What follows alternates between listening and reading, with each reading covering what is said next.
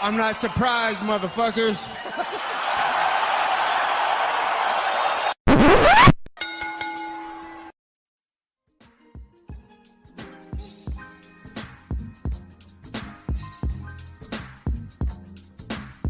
What is up, ladies and gentlemen? Welcome back to the Courtside podcast. Once again, I'm Josh Soundoff, as always, welcomed by the one and only man of the hour, too sweet to be sour, future Jiu-Jitsu world champion, Angel Ortega.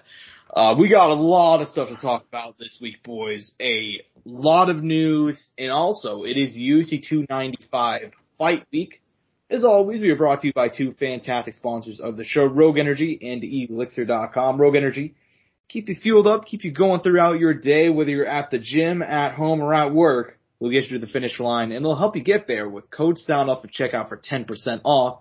Elixir, the exact opposite end of the spectrum. Going to get you really high with their Delta 8 products.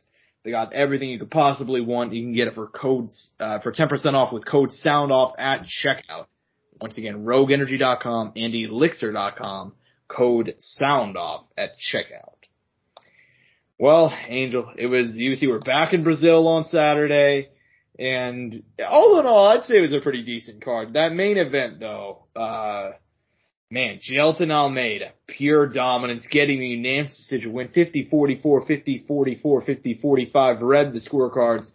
You know, ultimately, I saw some people saying that this was a disappointing performance for Jailton, and I can understand that standpoint. Derek Lewis coming in short notice. He did have a lot of moments in there. He was able to reverse, able to land some big shots at various points throughout the fight. Still, though, Jailton not even losing a round, positional dominance throughout. What'd you think about his win on Saturday night? I mean, it was dominant. You got to respect it. I think at the end of the day, you would have liked to see him, finish the fight, or maybe go for more ground and pound, or find positions where you could get elbows or something like that, and try to find a submission. It ended up being kind of boring because it seemed like there was a lot of I don't want to say stalling, but just kind of like complacency. You know what I mean? Mm-hmm.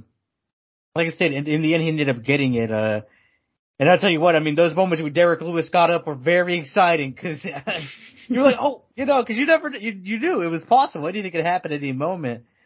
But I think there was a lot of, I think Jailton was thinking, okay, I need to manage, I need to be intelligent here, because I think at times I believe that he thought if he had advanced or tried to change position, there was potential for Derek to get up.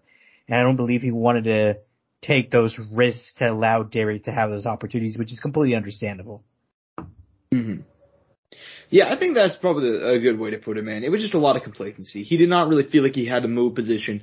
And, Mark Goddard wasn't stepping him up. He threatened it multiple times. I thought we were going to get our first stand-up from Mount since Kimbo versus Dada. I felt like we should have got one in the fifth, if I'm being honest with you. I completely agree, yeah. I feel like if there was any time where it was warranted, it should have been the fifth, where there was like a good 2 minutes, because I think I actually kind of kept track of like really nothing. And I think that would have been one of the more appropriate times, personally, in my opinion. And personally, I mean, just how I felt. At the end of the day, nothing ended up coming of it, but so be it. Yeah. I mean, ultimately, it was what it was. I don't honestly have a whole lot to say about this fight.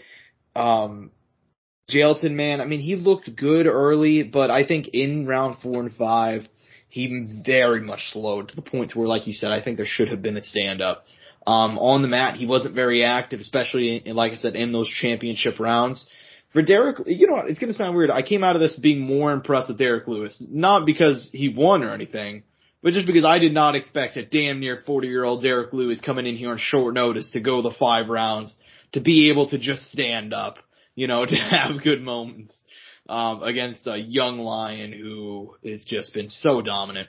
In terms of moving forward, though, we kind of knew for Derek, this fight, win, lose, or draw, wasn't going to do a whole lot. I mean, if he won, it would have done a lot for him, but win, lose, or draw, he's not going to get cut or anything, just signed a big deal. For Jailton, do you think this kind of put a bit of a damper on his future title plans? I mean, he moved 2 spots up in the rankings, but this was not exactly the dominant win that a lot of people were looking for.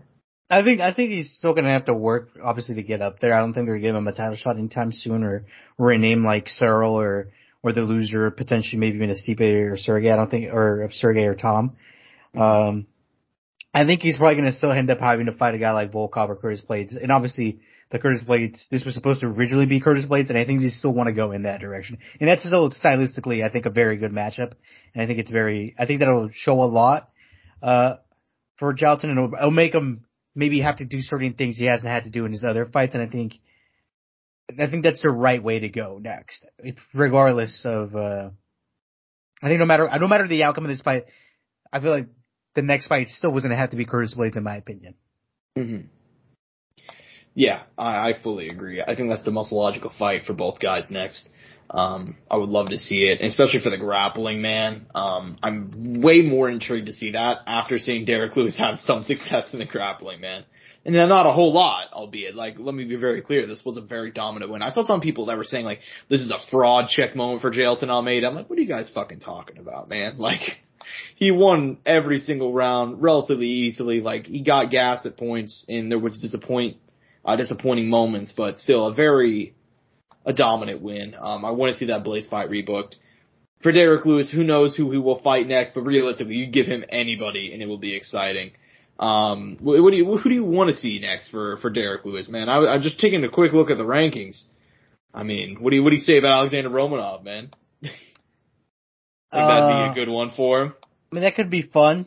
I think Romanov does need to get a little push too, now that he's come back, and we found out he had some personal stuff going on that affected his previous performance. So I think that's potentially an option. Another grappler though for Derek, so I'm sure he's not gonna be a big fan of that, but I mean, there isn't a lot to choose from here, you know what I mean? Mm-hmm. There really isn't, and unless he's gonna do some rematch with someone, maybe unless they do like a Tai Tuivasa rematch, which doesn't seem very unrealistic to me personally. I feel like they could do it. Mm-hmm. I mean, it's just odd. I mean, I don't think there's a lot of great choices for Derek, and the one that makes sense isn't a good matchup for him at all. Yeah, he's definitely in a weird position just because heavyweight's in a really weird spot. I mean, we'll be previewing the interim title fight, later on in the show, but UFC's heavyweight division in general right now, just in a very strange spot. And this fight didn't really do anything to clear it up. I mean, ideally, whenever you book a fight like this, you're hoping one of these guys goes out there and gets Derek gets the knockout win, or Jailton goes out there and just dominates. And he did, but it wasn't the type of domination that you want to see, so. It's all good, Josh. I'm still here waiting for my Alexander Volkov championship moment, And you know what, Angel? We're gonna, you know what? Fuck it. You know who they should rebook? They should do Alexander Volkov versus Derek Lewis. I think Volkov's like on a 2-fight win streak right now, though. And he's ranked above him.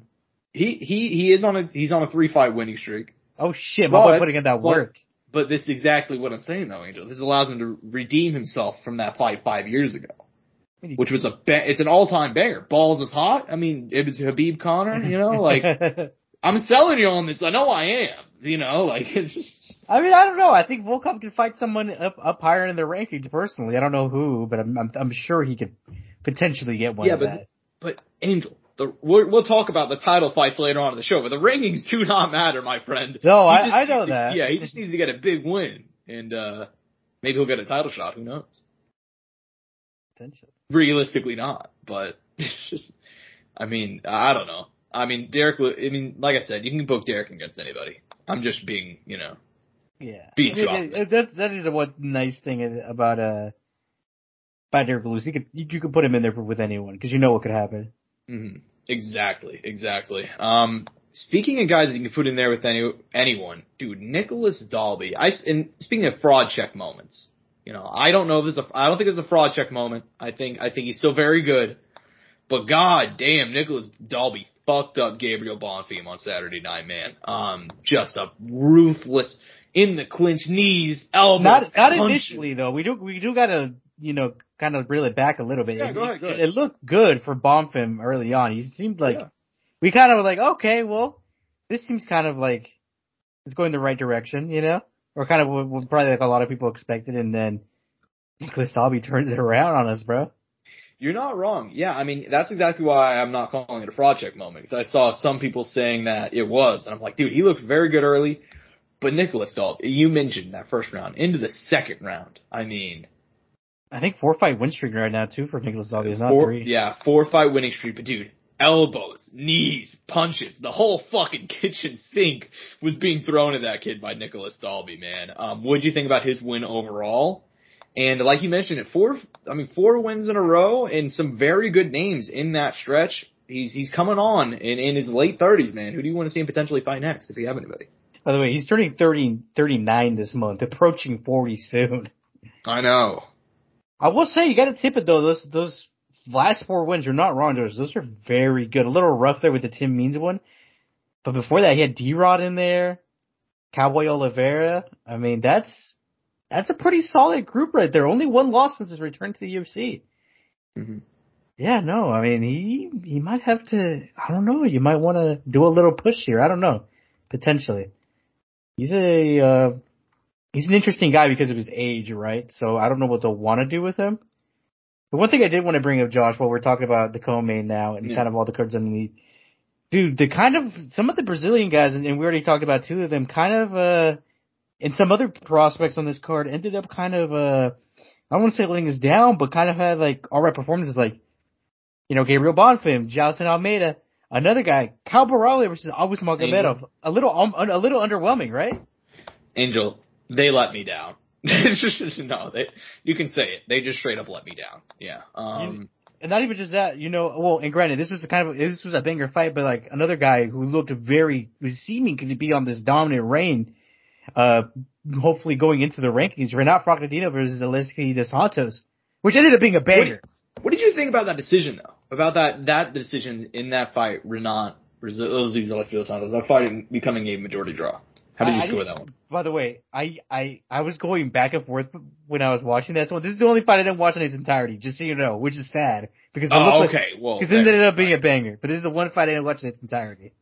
Yeah, I thought I scored that fight for Renat. I thought it was a tough fight to score, though. I will say that. It was a banger fight. I thought that first round could have been a 10-8 for Renat, and that third round could have been a 10-8 for Dos Santos. Like, it was back and forth, but not in the way that most fights normally are. It was typically just one guy beating the shit out of the other one. Yeah. For long stretches of time. Dude, it was crazy. I can tell you, I went back and forth. I was like, what the fuck? Like, what's going on? But I will say, to highlight, 2 Brazilians that I thought came out of this and did, very well. Obviously, Eduardo Moura would be my girl, Monserrat Ruiz on the early prelims. Victor Petrino, this one was a big surprise to me, Josh, because he was taking on Modestas Bukauskas, who, with Victor, he hasn't been a professional that long. I feel like at times you've noticed that he is green. He did have an amateur career. He turned pro in 2019. He was knocking out a bunch of guys early on in the first round, and obviously he made the jump to the UFC, and I thought it might have been a little too early. And so far, his athleticism has shown pretty much carried him through, because he's 26. He's very young. He turned 26 this year. And this check hook finish over Modestas Bukauskas was like, all right, this is okay. There's potential here. Yeah. We know where this could potentially go. Yeah, well, it turns out that Brazilian motherfuckers named Vitor are just if you're named Vitor and you're Brazilian, there's no other path for you. Like, you're born a fighter. You know what I mean? I was very impressed, especially because, Modestas Bukauskas, on his, I guess he just started his second UFC tenure, but still, his second UFC tenure, he's been very impressive to me. Tyson Pedro and Zach Pauga are both very good wins. And so for Vitor to go out there and, like you said, that check fucking hook, dude, just a brutal knockout win. He's really, on a night where a couple of, a lot of young people disappointed us, that was a very impressive knockout win. In terms of the rest of the card, I loved seeing Angela Hill getting back on the right track, man. I believe she suffered a loss last time out, and I believe that's going to be 3 of 4 for her. So you love to see it there. I gotta ask you this, Angel, and I think, I don't know if you know this, I'm pretty sure that the UFC is just randomly generating some of these fights, though. No, I'm dead serious. I had no idea Dontel Mays versus Rodrigo Nascimento was a rematch until fight night. I saw it, but I couldn't remember the circumstance. Yeah, you didn't remember that they just fought a year ago, 2 years ago. You didn't know, did you? 3 years ago. 3 years ago, my bad. Yeah. Yeah, somebody's like, dude, they're just rematching random guys now. But, yeah, so that is pretty funny. But yeah, man, in terms of UC Sao Paulo, look, man, I mean, this is the second trip to Brazil this year. The one in January was, I thought it was fine. It was weird, but it was still a lot of fun, I thought. What would you rate this card, man? Out of 10, what do you think? I think it's a 7. Yeah. I think it's a 7. I think obviously the main event ended up being a little underwhelming, but we knew, knowing that potentially could happen. Like I said, Cal Borrego kind of disappointed me a little bit in his Abus Magomedov fight. He still ended up getting the win, but I feel like for kind of the attention he's receiving, kind of the hype he's been getting, I wanted a little bit more. But at the same time, maybe Abus came out better, you know? You gotta give, that's the other way you gotta think about it, so. And like I said, he still got the win, still got the decision, so, you know, credit where credit is due. Well, and you also gotta go ahead and give a bit of credit to Abus in the way that we said it last week, dude. For one round, he's a dog. You know, like that first round, he's gonna look pretty sharp on the feet. Maybe into the second. You know, he paced himself a little better this time around, though. He did, because you gotta remember that fight with Sean was literally his second UFC fight, first UFC main event. Like, crazy to think about that he even got that one. And now he suffered a loss to Caio Borralho. Whenever you think about it, but yeah, I mean, yeah, Caio, I still have high hopes for him, man. I mean, I thought that fight was fine. You know, it was just fine. You know, wasn't exactly everything I wanted out of him, but he's still a very good young kid. Who do you think he should fight next? Because I think he's in the rankings now, right? I could pull up the rankings. He's not. I thought he would have broke through with that. I guess the UFC was not. It was like, that's not going to cut it, son. But he'll probably end up fighting a ranked opponent next. Anthony Hernandez. No, I don't know. Chris Curtis, maybe. I don't know. Dang, everybody's just getting thrown at Chris Curtis. Jack Hermanson, I think, would be a good shot. I know Jack is 9. Chris Curtis is so fucking entertaining, Angel. No, you're not wrong. Jack Hermanson, I think, is a good shout. I'm a little thrown off, though, Josh. I feel like, no disrespect, but I think they need to remove Kelvin if he's going to move to 170 at this point from the 185 rankings.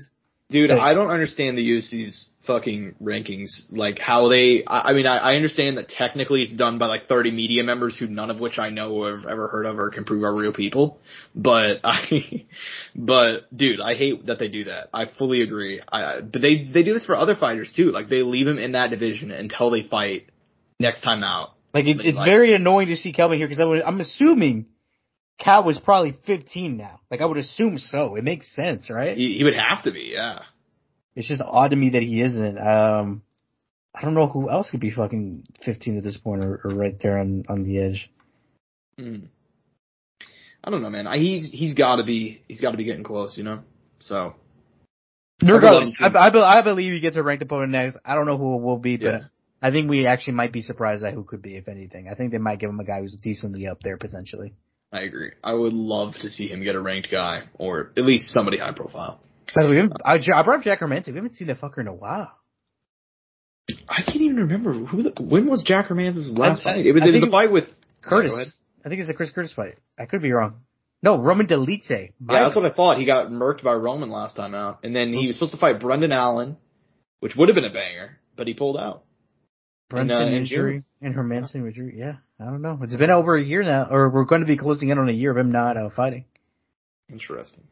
Hey, man, I love me some Jack Hermanson, dude. So we'll see. We will see. I still love how I brought up the fact. I'm like, could you imagine if they made Chimaev fight Jack Hermanson in MMA after he beat him in a wrestling match?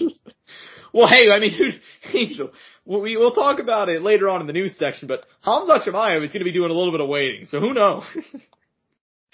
Maybe, dude, Jack Hermanson is going to get his fucking revenge. It's not even going to be close, Angel.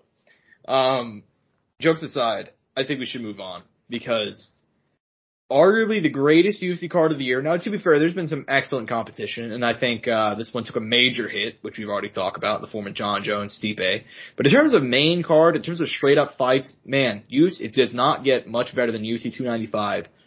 Headlined by light heavyweights, former champion Yuri Prochazka back for the first time since he won the strap last June in Singapore, submitting Glover Teixeira. Crazy to think about, Angel. Now Glover's retired. I mean, that was a year and a half ago. So much has changed. A year and a half ago, Alex Bahia hadn't even, won his fight to get the title shot yet. Not only now, he's fighting up at light heavyweight. He's a former champion. And Angel, he's going to be the second man, let me rephrase, first man to headline Madison Square Garden twice. History for Alex Bahia. Not only history. Yeah. Angel. Wow. Yeah, that's a fun stat for you for the day. Maybe I'll return the UFC 295 fun facts thread on Twitter. You guys may have to keep an eye out for that. But anyways, yeah, first time ever somebody's headlining MSG twice for MMA anyway. And he will look to become a two-weight UFC champion. Isn't that crazy? Now, yeah, and dude, I mean,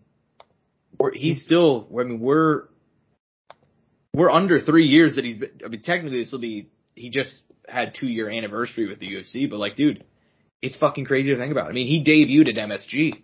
By the way, November 2021.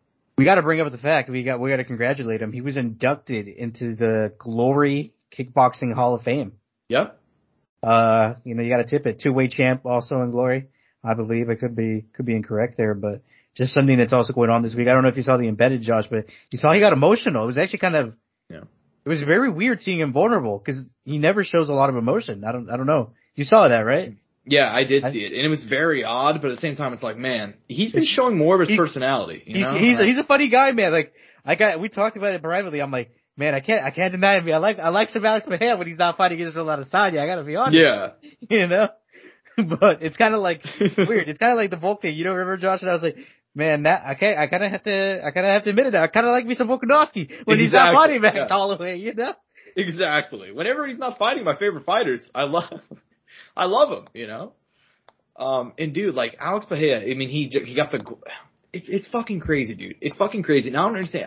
I don't know how we're the only people talking about this because I haven't seen other people say this, but like with a win on Saturday night, you can make a very good conversation that Alex Bahia is the greatest combat sports athlete of all time. At least up there. He's up there. I mean, former 2-division champion in kickboxing, in Glory. He's not, I mean, I always make fun of him for this because I do think it's very funny that he calls himself a world kickboxing champion, but he's not fucking doing the Andrew Tate kickboxing. He's not fucking ISKA, fucking WBC, fucking 24/7 champion, right? Euro champ, exactly. North European champion, anything like that. No, exactly. This guy's fighting in Glory against the best. He's a 2-division champion from Glory, the best of the best, and he went to the UFC, already became one champion up at middleweight, and now he might do it again at light heavyweight, and he's still under 10 fights for his MMA career. Alex Bahia, with the win, he's in the conversation. I don't know why more people aren't talking about it, but he absolutely is. Well, and I think we gotta like kind of open up that conversation a little bit more now, Josh, kind of like to explain, because we gotta put the names that would also kind of be in that conversation, because we gotta think about people like guys like Henry Cejudo, gold Olympian, gold medalist Olympian, 2-weight champ in the UFC, Holly Holm, boxing champ, MMA champ, beat Ronda Rousey, big upset at its time. Daniel Cormier, former Olympian. Who else can you throw in there now? Well, Francis Ngannou now, right? To an extent, obviously he hasn't won a strap, but just for the crossover, and obviously who knows if we'll get there, right? But just to mention it, right? I don't know who else you can throw in there, kind of off the top of my head. At a point in time, Josh Krokop, right? I'm not educated enough. I don't even not as high, but he did have a successful. He had a nice career in K1. I think Alistair Overeem you can make a case for too. The Reem went from he essentially did what Ngannou did, but like he actually completed it. Like he went to K1 and became a K1 heavyweight champion, and he won the Grand Prix, I believe, in 2010. Yeah. And he beat if you guys have not watched Overeem's K1 run. Like, if you just want to sit down for a day, and I mean, like, literally a day, because all of his fights ended in, like, the first or second round. So it's like, it would take, like, an hour. And Brock Lesnar? Brock Lesnar's another good pick, but I think you can make a case that Brock Lesnar, maybe not combat sports, but Brock Lesnar may be the greatest, like, he said it once, but he's the white Bo Jackson. I mean. It's another one that I just had in my head that just slipped me. But, I mean, it's an interesting conversation to bring up, man. Yeah, the short list, but I think that's probably the short list. This one's a little weirder one, but BJ Penn was like a black belt at 18. He was the first American to win a Mundial. as an American, which is a big thing at its time. I know this is kind of like... Yep. He became a black belt in, I want to say, 3 years, which has never been done. Yeah, that's what it was. 18 might have been wrong, but he did it fast. That's the other thing. Yeah, I mean, you can make a good case. I mean, he earned the fastest legitimate black belt, I believe, of all time. Maybe that's changed since I've read about it, but, you know, I mean, yeah, you can make a really good case for BJ. I think so. Mm-hmm. I mean, he won the fucking, I just looked it up right now, he won the world championship in 2000 in Rio. So, I mean, there's a lot of good guys, but like, yeah, I mean, I think Alex Mejia with the win, he joins the conversation at the very least. I mean, you gotta throw him in that conversation with guys like Henry Cejudo, like Brock Lesnar, like, you know, all the guys that we've just said. Like, he's in that conversation, maybe even number one alongside with guys like Francis Ngannou and so on and so forth, right? Guys who've been able to, Alistair Overeem, guys who've been able to go across different sports. But Angel, we gotta break into the X's and O's, my friend. Will he be able to do it? I mean, we know that Yuri has been out of action for a year and a half. He's likely going to be the bigger man of Fight Night, granted.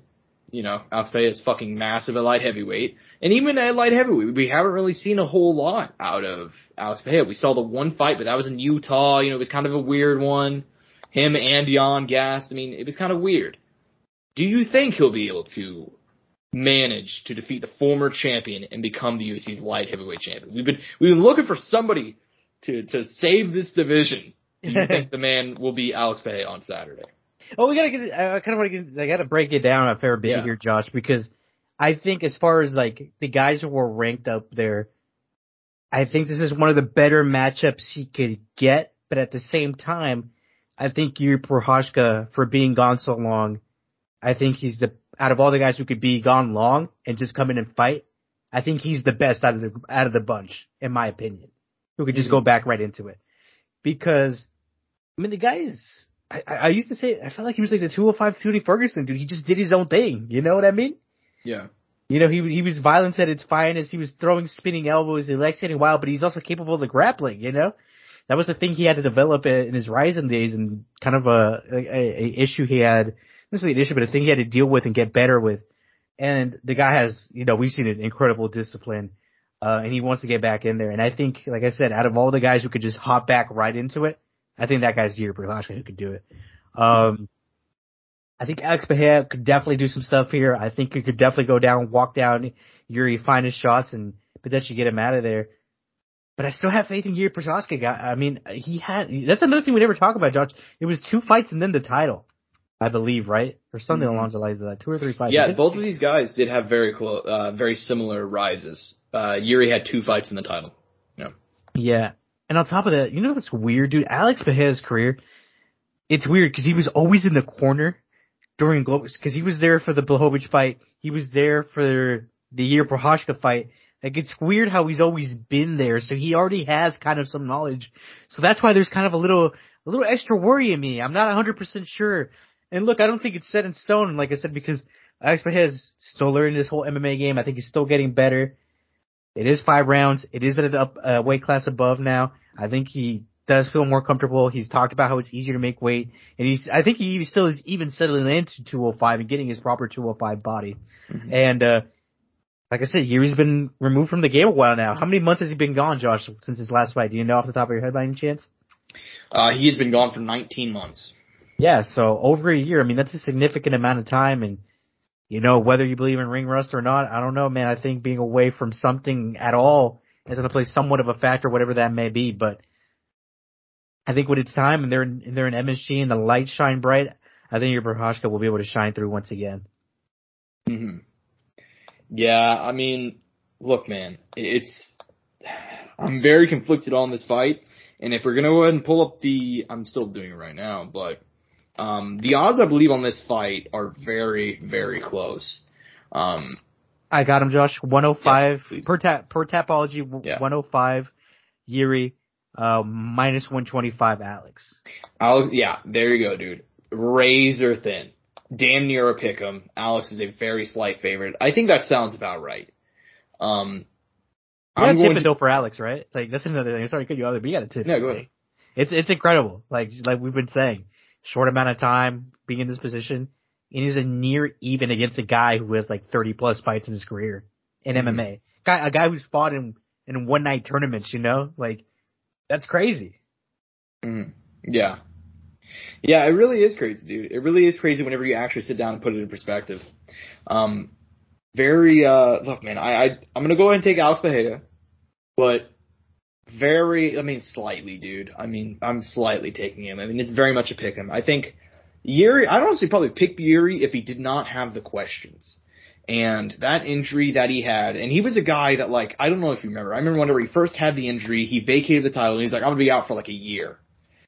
Which ended up being about correct, But I remember he was, saying like, oh yeah, I'll be back as soon as June, I'll be back as soon as July. Like, he was saying some crazy shit, like, but, his shoulder was really fucked up, man. And for first fight back, recovery seemingly went worse than he probably expected, which is why it's taken him the full, longer than a year. I'm going to go and take Alex Pereira. I just think he's the more seasoned guy, at least recently. He's very active. I think the punching power is going to be a big thing because we've seen Yuri get hurt by guys that are not known hitters because he leaves himself open. He has such an odd style which helps him in a lot of different aspects. But one thing that it also leads to is a lot of open punches and a lot of straights down the middle. And I think Alex Pereira is going to he's going to land some of those, man. And I think he's probably going to get a big win. In what way? Probably by finish, man. I feel like I said, I'm very even on this one, kind of 50-50 straight down the middle. But I think Alex, he's going to be able to land and find open spaces for those clean punches. I don't think Yuri's going to have as easy of a job doing that. I don't know, man. I think it's going to be a banger, though. I think it's going to be a banger regardless. So, very excited to see it. But, Angel, my friend, it's not the only gold that's going to be available on the night of, baby. Fucking let's go, because we got in the co-main event, heavyweights. Sergey Pavlovich, we knew the story. He was the backup man, but they want to keep Jon Jones, Stipe Miocic alive, and, can't blame him. So Sergey Pavlovich, who was the backup fighter for this fight, will now be taking on Tom Aspinall, who, obviously we know the story. He was a guy that we're looking at as a future champion. He had the knee injury to Curtis Blades, came back a year later and beat the fuck out of Marcin Tybura, stepping in here on 2 weeks' notice. But as he said, he was getting into training anyway, because UFC already told him that he was probably fighting for the vacant title in early 2024. Two young heavyweights, in my opinion, better than the first fight. This is the future of heavyweight mixed martial arts, man. Who do you got in this interim heavyweight title fight?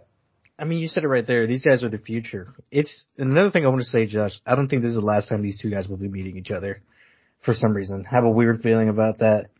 I don't know why, but it's just how I feel. I feel like these guys will have more than one fight whenever their career is said and done, once both their careers have concluded. But to get into it, fuck, dude. What a banger. What a banger. Both these guys are incredibly talented. When it comes to heavyweights, these are the guys that we're always talking about, right?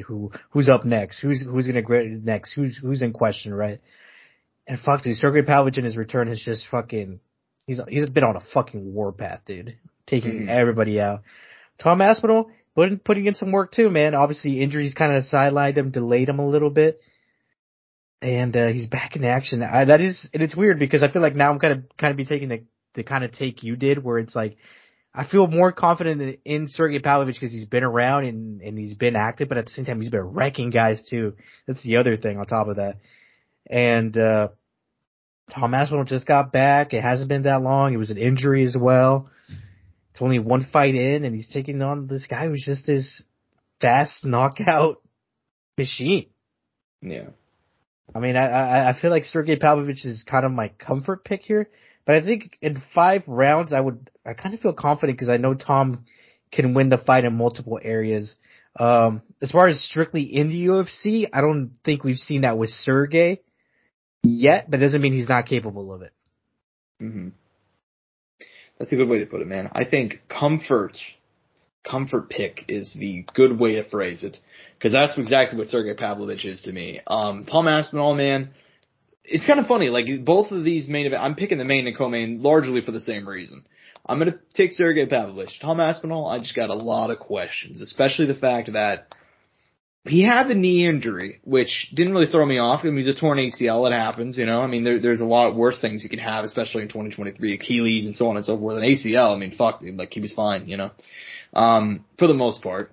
Came back, beat Tybura, who we kind of know the story. He's okay, but he ran through him in the way that a top guy should run through Marcin Tybura. Coming in here on 2 weeks' notice. I gotta take Sergio Pavlovich. I just think he's beaten the better guys, at least to this point. Because Tom Aspinall has beaten some good names. He ran through Volkov, and he ran through Tybura. But I do think that Pavlovich has the better overall resume. Blades, Tuivasa, Lewis, you know, especially those big knockout wins too. I think on the mat is what I'm very interested to see. Because, you know, what's the big knock on Pavlovich? He had the knockout loss to Overeem back a couple of years ago where he got taken down and just battered by like a 70-year-old Alistair Overeem.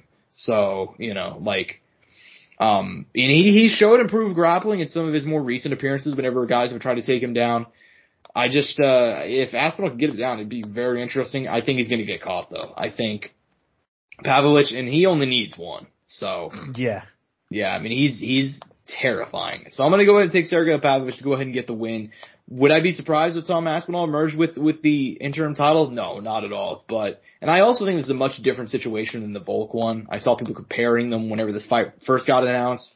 This is much different. I mean, he's younger. He's talking about how he was, you know, he was already been training anyway, you know, so it's a little bit different. Yeah. But I am going to go and take Sergey Pavlovich to get the win. I think it's going to be an interesting fight. Hopefully it's an excellent one. But let's be honest, Angel. I wanted you to get your opinion before the fight, just so we could talk about it. There's no fucking way John Jones or Steve Miocic are going to fight either one of these guys, right? No, and it's such a weird thing, right? Because it just puts the division in such an odd spot. Yeah, I agree. This kind of the closest comparison I can make would be whenever Bisping was out due to injury, you know, in like 2017, and they booked that like interim title fight between Robert Whittaker and Yoel Romero. And everybody knew that, like, the winner of that fight was not going to face the winner of Bisping GSP. You know what I mean? This is basically the closest thing that we can have. But even then, this is a little bit different because we still don't really know exactly what John's going to do. I think Stipe is going to be done regardless, though. But nonetheless, man, I think they're going to do their one fight and they're out. Right? Like, that just makes the most sense, right? I don't think John will come back for another. Like, I was kind of hoping for it, but I think now with the injury and everything, I think this kind of will cement his exit from the sport. Mm-hmm. Yeah. Yeah, I mean, that's about how I feel, too. So, I would have loved to see John Jones and Steve Miocic fight either one of these guys, but if they don't, it is what it is. This is going to be an excellent fight regardless. Nonetheless, man. Just one fight down. This is an excellent fight, man. It's a battle of the Brazilians, Angel. Yeah. Mackenzie Dern, taking on Jessica Andrade. Man, Mackenzie Dern coming in here, still looking to get that title shot. 30 years old. She appears to be hitting her prime. She's had multiple fights now where it's like she's gotten a bit of a close-up. She's had a main event. And she, you know, the Yan Xiaonan fight and the Marina Rodriguez fight, she just barely suffered a decision loss those nights. Rebounded with a win over Angela Hill in May. Now she's going to be taking on the former champion Andrade, coming in here on a 3-fight losing streak. This is going to be her 4th fight of the year, and she needs it badly, man. What do you think about this fight, man? Mackenzie Dern, you know, she's always been somebody that, like, I really think, like, this is a matchup that's not good for her normally, but dude, I mean, Jessica Andrade, a lot of question marks coming into this one. Dude, I can't believe this is this girl's 5th fight of the year. That's insane. Yeah. Yeah, it's pretty crazy. I mean, look, the thing about Mackenzie Dern is you gotta tip it, man. She's been putting in that work. We've seen the training videos. We've seen that she's been out there in Arizona putting in some work with Henry Cejudo.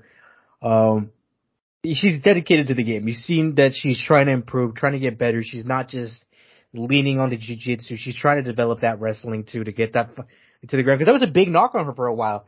Her issue was she was good on the mat, but the issue is she couldn't get the fight to the mat. And then on top of that, her hands weren't fully there enough to even kind of make enough of a disturbance so she could threaten the takedown. And we've noticed in her last fight, there was an improvement in that department. So I think this fight is going to show, okay, is she able to use all of that against this super talented gal who we know can do a little bit of everything as well. You know what I mean? The only knock I'd say on this fight a little bit, we know Jessica Andrade is kind of going more than she's coming. So that's where I kind of feel a bit weird about it. But at the same time, I think it's still a challenge no matter what for Mackenzie Dern. Because Jessica Andrade is still game. She's still gonna be there. She's still gonna show up. And, I mean, I don't know. Anything is possible, man. I mean, I'm going Mackenzie Dern because I think this will be her, in a way, coming out party, but not necessarily coming out party either.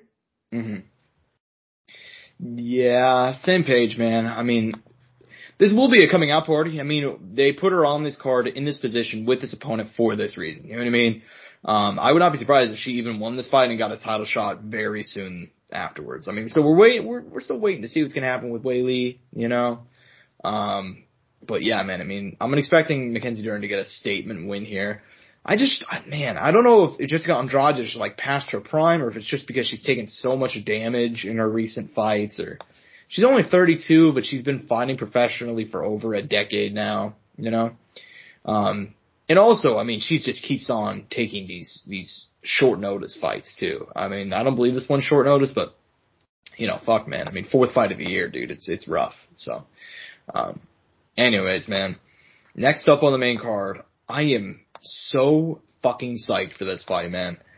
Benoit Saint Denis, fresh off a knockout win over Thiago Moises in September. He's back taking on Matt Steamroller Frivola, ranked in the lightweight division. 3 knockout wins in a row, last defeating Drew Dober back in May. This fight screams banger. It screams pay-per-view. You know what I mean? Like, this is going to be an absolute excellent one. Who do you got, man? Obviously, Benoit Saint Denis, he's the hyped-up guy right now. But Matt Frivola just keeps on pulling out all this stuff and pulling off some big upsets. What do you think? Yeah, I mean, this is a big one for Matt Frivola, man. I think if he wins this, for me, I'll finally be like, okay, I believe. You know what I mean? Yeah. Not to say his other wins haven't been impressive. They've been great. He's done a good job on all of them. But Saint Denis has been in this good level competition now that he's fighting at 155, man. And if he does win, if Saint Denis wins here and beats Matt Frivola, I won't be too surprised. I won't be surprised at all, really. But if Matt Frivola beats Saint Denis, I will be very surprised, Josh. Because like I said, I've been kind of on the fence about him. I've been like, I don't know. You're ranked, but I'm not saying you don't deserve it, but in comparison to the guys who are also there, I don't feel like he personally stands out for me to think, oh man, he's gonna beat this guy and get up there and all of that. Especially when he's already lost a guy like Armin Sarukin, you know? So that's the other big thing for me. But I'm going to say Denis, Josh, I'm feeling it. I think this is kind of this is gonna be a banger. Let's just say it's gonna be a banger. Oh, it's absolutely gonna be a banger, man. I'm so fucking psyched for this fight. Benoit Saint Denis, man. I mean, we've talked about it for a while now, man. Or at least I've tried to push him hardcore. I mean, this guy, the God of War, dude. I mean, he's like, what the fuck? I mean, he's a former fucking army member, you know, like, former Marine, excuse me. I mean, this guy's fucking dangerous. Matt Frivola can absolutely win this fight. I think Benoit Saint Denis leaves himself very wide open. So this first round is especially going to be interesting to see. But I think if he can take the punches, and I expect he will, this guy has a fucking ridiculous chin that we've seen so far. I expect him to get the win. And Matt Frivola is a dog, and I liked his winning streak, and I like his story right now, but damn, dude, Benoit Saint Denis is coming through, and I fully expect him to get a win on Saturday. Lastly, opening up the main card should be another, like, you know, the 2 fights to open up the main card, Matt Frivola, Benoit Saint Denis, and now Diego Lopez taking on Pat Sabatini. These fights aren't like top tier guys. They're not going to jump off the page a whole lot. But goddamn, are they entertaining guys, man. Diego Lopez, his 3rd fight in the UFC, suffered a decision loss to Movsar Iloev back in May.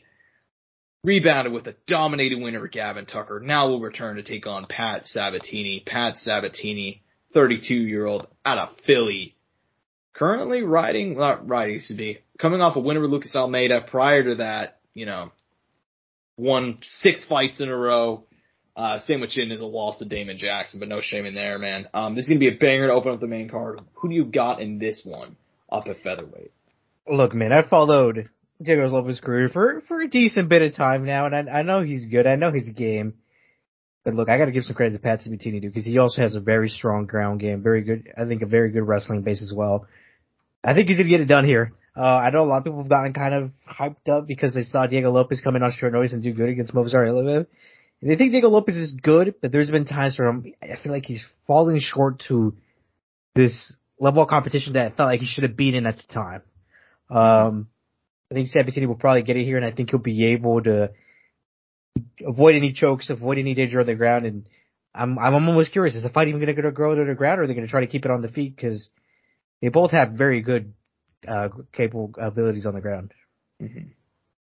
Yeah, I agree. We're going to split here. I'm going to take Diego Lopez, man. I like Pat Sabatini a lot. I still think he's very, very good.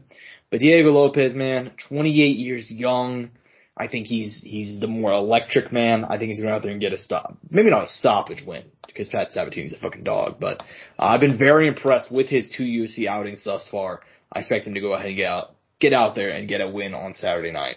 Nonetheless, I'm sure it'll be a close one. In terms of the rest of this card, there are some big names, maybe not exactly as stacked as some of these MSG cards in the past, but what fights do you most want to talk about, man? Ooh. Let me look. Let me scroll down a little bit. One for me, and I I'm gonna highlight these two guys individually. Now that I'm looking at it here. Steve Erceg and Joshua Van, 2 guys at 125 who just came up this year. I mean, they just made their UFC debuts this year, and both looked very good. I mean, Steve Erceg came in here, gave a guy, I think it was David Dvorak, guy who was ranked a very good performance on short notice too. Wasn't in the UFC, and bam, he's in the rankings like that. I mean, you gotta tip that always. And Joshua Van, another guy, young, 22 years young, 125er, comes in, fights Alagazam Magulov, gets a split decision. He's fighting an older, a vet, a guy with a fair bit of experience. And I'm kind of interested because they're giving him Kevin Borjas, who's also UFC newcomer, so you can kind of see that they kind of want to build up both these guys, both these young guys. I believe Kevin is 23. I could be wrong, if not, at least in his early 20s. And like I said, Josh is 22. So I'm kind of glad to see that they're giving these young guys, they're building them up. They're not just throwing them into the fire. Yeah, dude. I mean, hey, I fucking love seeing young guys down at flyweight. Flyweight's a division that we've talked about that nearly got cut, you know what I mean? Like, and because of that, when I don't even know how many fans know this, but back in like 2018 or 2019, like they literally were in the process. They cut down to like 11 flyweights or some shit. You know what I mean? And they just signed a couple of older guys, and you don't really see too many young guys down at flyweight. I'm very happy you shut that fight out, man. That should be an absolute banger.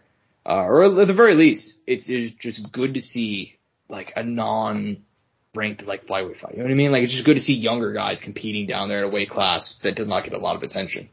In terms of myself, Tabitha Ricci versus Lupi Godinez is going to be a fucking banger. Tabitha Ricci's won like 4 in a row, I believe. Lupi has won 3 in a row. They both beaten some very good names. Excited to see it. Roosevelt Roberts, he's an interesting one, man. Stepping in here on not short notice, but yeah, never mind. Actually, yeah, he last fought at fucking Eagle FC, dude. Which shows you how long that's been. Last May. And now he's stepping in here, getting a second UFC offer, take on Mateusz Rebecki. It's going to be his second UFC stint. We'll see how it goes for him. Jared Gordon, Mark Madsen clashing at lightweight, 2 vets. Excited to see that one, man. Admittedly, on these prelims, there's not a whole lot I have to say, but it is still a very solid card, man. Just to kind of wrap up, what are your thoughts, man? I'm excited, man. I'm happy. Another pay-per-view, big card. Next pay-per-view is about to go crazy, especially with all these fights they just announced that I know we'll be talking about here in a bit. But I'm hyped, man. Obviously, we did lose Sean Jones, Stipe, because I think that was a big moment still in the sport, Josh, that we're not going to get to enjoy right now. Mm-hmm. Yeah. Yeah, but I think we're going to get it. I really do. I don't think either one of those guys will retire without facing off, man. That being said, just partially because of the money too, also. I mean, I think they both wanted that fight forever, so we'll see it. But nonetheless, man, we do have honestly a lot of news to talk about. So I think it's just fair to go ahead and straight into it, man. We talked about it on the show a couple weeks ago. Jake Paul announced that he will be returning in December 15th. This will be on DAZN, not pay-per-view. And we kind of figured, okay, with that being the case, he's probably going to face somebody that's not a big name. Probably going to be, if it is a big name, they're not going to be a boxer. You know what I mean? Like, we kind of had a good idea. We ended up being pretty much right on the money. Jake Paul will face Andre August, record 10-1-1, 5 knockouts, December 15th in Orlando, Florida. This will be an 8-round cruiserweight fight. And, look, man, Andre August coming off of a decision win over 7-0 Brandon Martin earlier this year. He said, I don't talk, in a quote given to me via press release earlier this morning, quote, I don't talk very much. I'm all about that action. Jake Paul has the money, the fame, the team, and the resources, but he doesn't have my hunger. When that bell rings, I'm going to go straight to Jake Paul and ring his bell and send him back to YouTube for good. Look, man, Jake Paul. What a quote, by the way.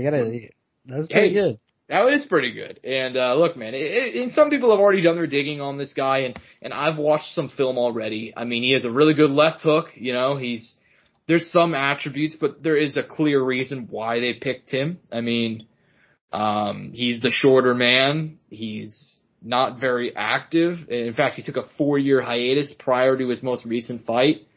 In 2018, he got knocked out, which is his loss, and that was the guy that he got knocked out by has a record of 7-16. Now he does. At the time he did. At the time he was 3-3. We have to be fair. Yeah. So yeah, I mean, first thoughts, Angel. I mean, we kind of expected something like this. I mean, it's got to set up, man. This is just a boxing game, I'm not surprised. I mean, you see other boxers kind of give fights like this. Even a guy like Canelo. When he fought, oh my god, I can't even think of the guy's name. Was he Turkish? I could be wrong. I'm trying to find, Yildirim. When he fought Evin Yildirim. Yeah. Was Turkish, I was right. That was kind of one where you're like, what? I don't know. Even guys at the high level still get kind of fights that are kind of like a little, so I'm not surprised. This is typical boxing, Josh. Yeah. Yeah, no, you're not wrong. It is absolutely typical boxing. There's honestly not a whole lot to really say about this. I mean, I've watched some film of this guy. He's probably going to get knocked the fuck out inside of a round or two. I mean, I'm not trying to be mean, but like when you're signing a guy on like short notice like this and, he's a tune-up fighter. He's a club level fighter, so he'll probably win, but, it is what it is, man. It is what it is, and excited to see him back and hope, you know what? At the very least, good for this guy. Like, fucking good for this guy. 100%. Like, this is a guy like, right? Imagine this, dude. Imagine this. Imagine you take off 4 years of boxing for whatever reason. I don't know why. I guess we'll find out throughout the press build-up or whatever. But he took off 4 years from 2019 to 2023, came back, won a fight in August, and now he just randomly gets this bag. Like, that's fucking crazy. Like, that's literally going to change his life. So, at the very least, I'm happy for this kid, I say kid, he's 35 years old. But, good for him, man. Good for him. But we do have some real fights to talk about, Angel. Because Dana White, Misfits? man. No. We do have they did announce a card. B-Day versus, I believe, Jarvis, but there's not a whole lot I care about the undercard. Do you? Something, I haven't even looked at it, to be honest with you, but, I'll check it out whenever it happens here in a week. Cause it's going down on a Friday, funny enough. Like, it's not even like a Friday at like noon. Which is interesting. That's an interesting call. But it's kind of, I don't want to say a throwaway card, but they do have a lot of, lower tier names on there. Nonetheless though, man, we have some real fight announcements from the UFC, from the Ultimate Fighting Championship. Dana White, man. Oh, he got on there. And normally there's like rumors, for some of these fights, dude. I didn't see any of these coming, man. We'll start off with UFC 297, set for January in Canada. In the main event, Sean Strickland will be meeting DDP, Dricus du Plessis, for the middleweight title, it will not be Khamzat Chimaev. He was supposed to get the title shot with the winner of Kamaru Usman. He will apparently not be getting that. But it's alright though, because in the co-main event, we're also going to be getting a women's bantamweight champion. Amanda Nunes retired back in June in Canada, funnily enough, and they decided to pick up exactly where they left off because we're going to be having, of all the variations of a women's title fight, Angel, I don't think this is the one that anybody saw coming. Mayra Bueno Silva will be taking on Raquel Pennington for the women's bantamweight title in the co-main event. Give me your thoughts on this card, man. We'll go straight down the line to the other fight announcements in a minute, but in terms of 297, man, this is going to be a big one. I mean, as far as the main event, I think the main event's good. I think the co-main event is good enough. I think, especially because they're going to be, is this for the vacant title? So they switched it up on me because I thought Juliana was going to end up being in the title fight regardless or something like that. Or this was going to be, the winner of this was going to be the other half of the main event for the title fight versus Juliana.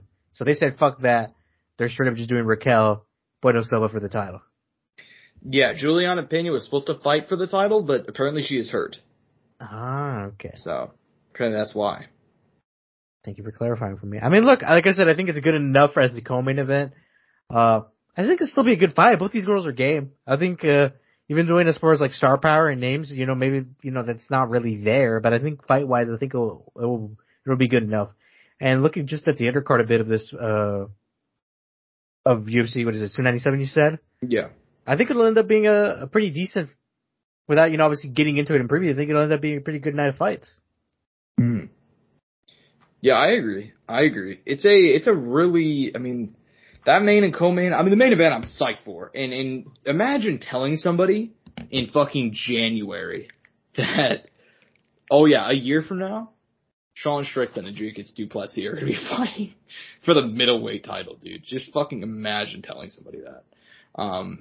Mind-boggling to think about. But I will say, the co-main event, hilarious. I don't know how you feel about it. Of all the variations, people don't give a fuck about this division as it is. And giving the title shot to Mayra Bueno Silva after she failed the drug test and had her win overturned anyway, it's the funniest shit. Yeah, it is a bit odd, isn't it? Because she's technically not even on the roster right now. Because she's suspended. She's still suspended. She's suspended until December 29th or something, right? I know. Yeah. So she's not even in the rankings. I really thought they would have gone Holly Holm or obviously if Juliana was out. There's still other options that I thought would have made more sense, but Holly Holm Raquel Pennington could have been a good fight. Yeah, and they've fought twice already, and neither fight was good. But it would have been a bigger fight, Yeah. Or Holly versus, they could have done, fuck dude, there's many things they could have done.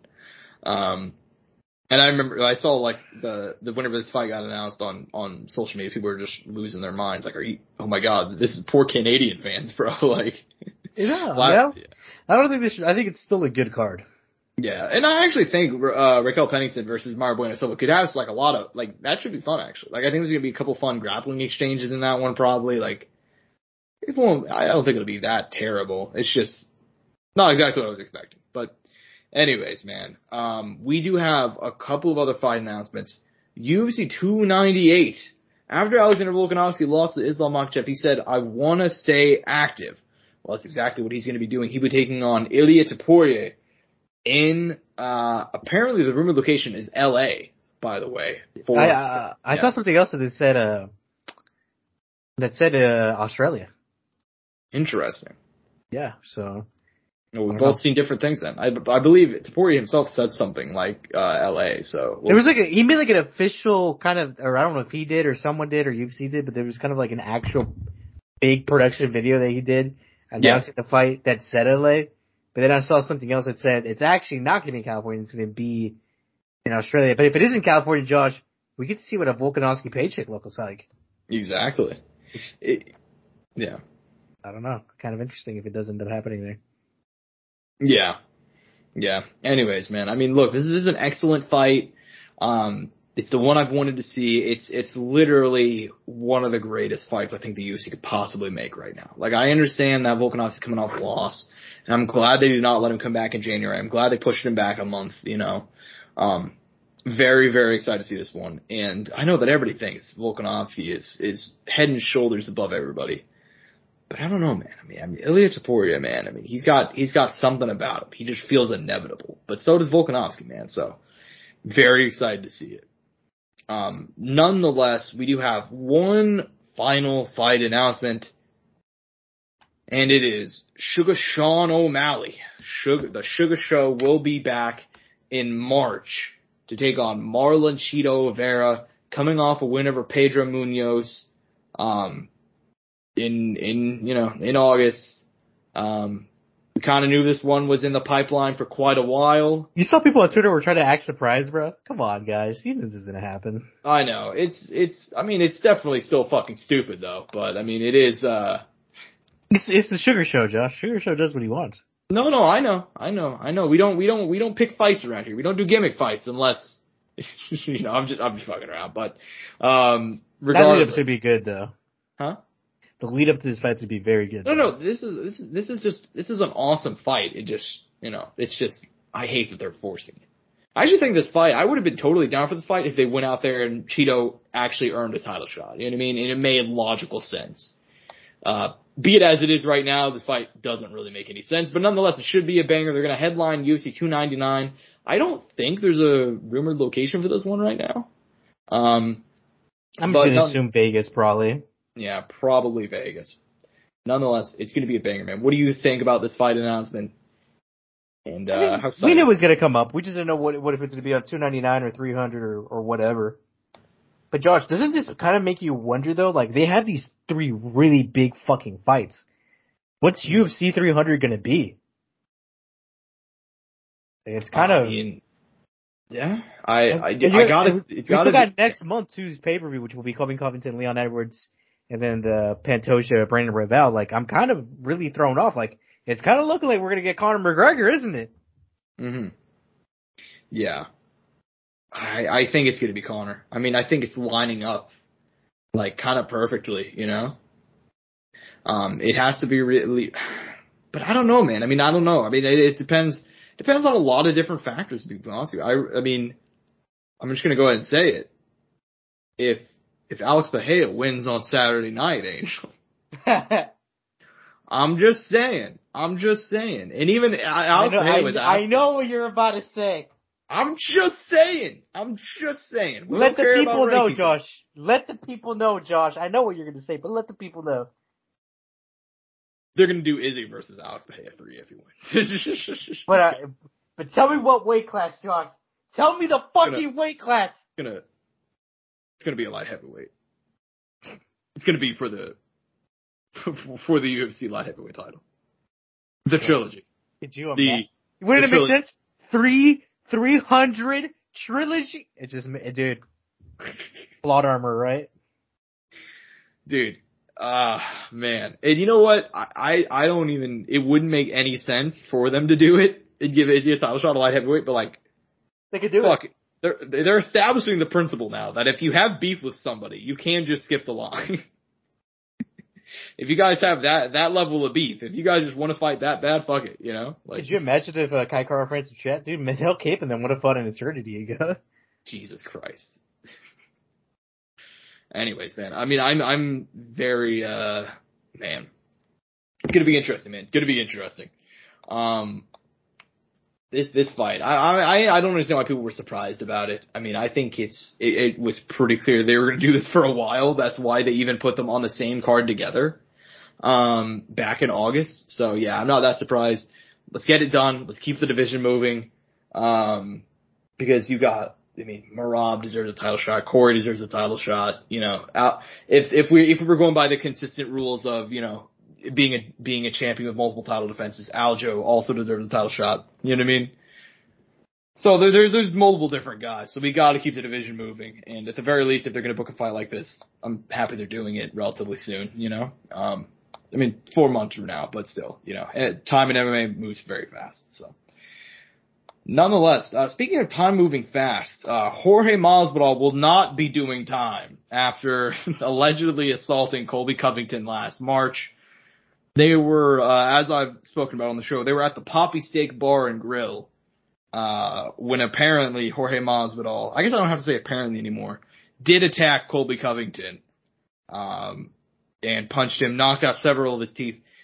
He reached a plea deal and will not be doing any time. He had time served, and Jorge Masvidal is now a free man. He's able to put this behind him. Afterwards, he immediately got online and threatened Colby Covington again. What did you think about this news and this saga? Dude, I fucking completely forgot these guys were still going through all this shit like a while back. I'm not even gonna lie to you. Yeah. But at least it's over though.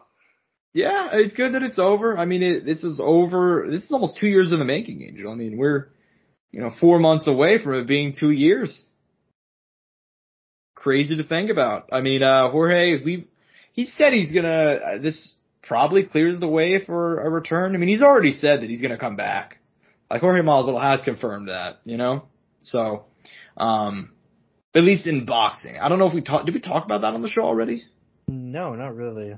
Oh, well, yeah, Jorge Masvidal did recently confirm in an interview with ESPN that he is coming back in fully 100%. He said he can't announce it yet, but that it's going to be a big name in boxing in 2023. Who do you think it would be? Who do I think it would be? I don't think it's going to be Jake Paul because he just had a fight announced, and I think, they're semi-friendly. I could see it being Logan, but I don't think Logan would want to take another fight so soon. I don't know. One more guy, Josh. The Nightmare! Oh, KSI! No, he's not gonna fight KSI. I don't know who the fuck Jorge's gonna box, dude. I literally don't know. Maybe he'll box like an actual boxer. Maybe he'll box like an older name or something. I don't know. Maybe he'll find, he'll pull a Jake Paul, dude. What if that's exactly what he does? Like, instead of boxing older MMA fighters, Jorge decides to box old boxers, He's like, fucking, where's Zab Judah at, anyways, though. Yeah, Masvidal, dude, big wins for him this week. Big wins. He got the charges dropped. He's coming back. But he may end up fighting Chael Sonnen, if their online beef is anything to take anything away from. Chael Sonnen has been going back and forth with Jorge Masvidal. Cause Jorge, after, he threatened Colby Covington again, Chael got involved, and he's been mocking him online. Chael Sonnen's going to war with everybody right now. He's arguing with Ariel Helwani, man. He's going back and forth with journalists about the antitrust lawsuit, man. Not saying any shit that's accurate, but doing it nonetheless. What are you thinking? You want to see Jorge Masvidal versus Chael Sonnen? I'd be down. I would also be down. Fuck it. Who cares? Light heavyweight. Let's do it. Why don't they just throw him on this weekend's card at this point, They could do it in Jorge's bare knuckle promotion too. Never know. Exactly. Why not? I don't know why Chael Sonnen and Jorge Masvidal are honestly beefing. You know what I mean? They got more in common than they don't. They both got the plea deal earlier this year, Oh yeah, I forgot about that. Yeah, they're both vibing, man, 5-on-1. What was he say? 5-on-1, 4-on-1. They're all gonna need 9-1-1 or whatever the fuck the saying is. The exact quote is 1-on-1, 2-on-1, or 5-on-1. They're all gonna need 9-1-1. So, and that proved to be accurate. So, Is that crazy? Yeah, man, pretty fucking crazy. Yeah, we'll see what happens with this story. I got a feeling this one's not done. If Jorge Masvidal's recent track record with talking shit to people is anything to go by, we should be seeing an arrest in about 3 weeks from now. But anyways, any closing thoughts on that or anything else you want to talk about, Angel? No, none specifically. I think we covered everything very well. I'm excited to come back next week, recap the pay-per-view, and close out this amazing year. Yeah, for sure, man, for sure. Hope you guys enjoyed the podcast. I'm at Josh Soundoff on Twitter, at Angel_Ortega_01, and then also at Courtside Sound for all things relating to the show. Looking to hit 1,300 subscribers by the end of the year, guys. Hope you guys help us get there, and hope you guys just enjoy the content in general. Peace and butt grease. Mouse click.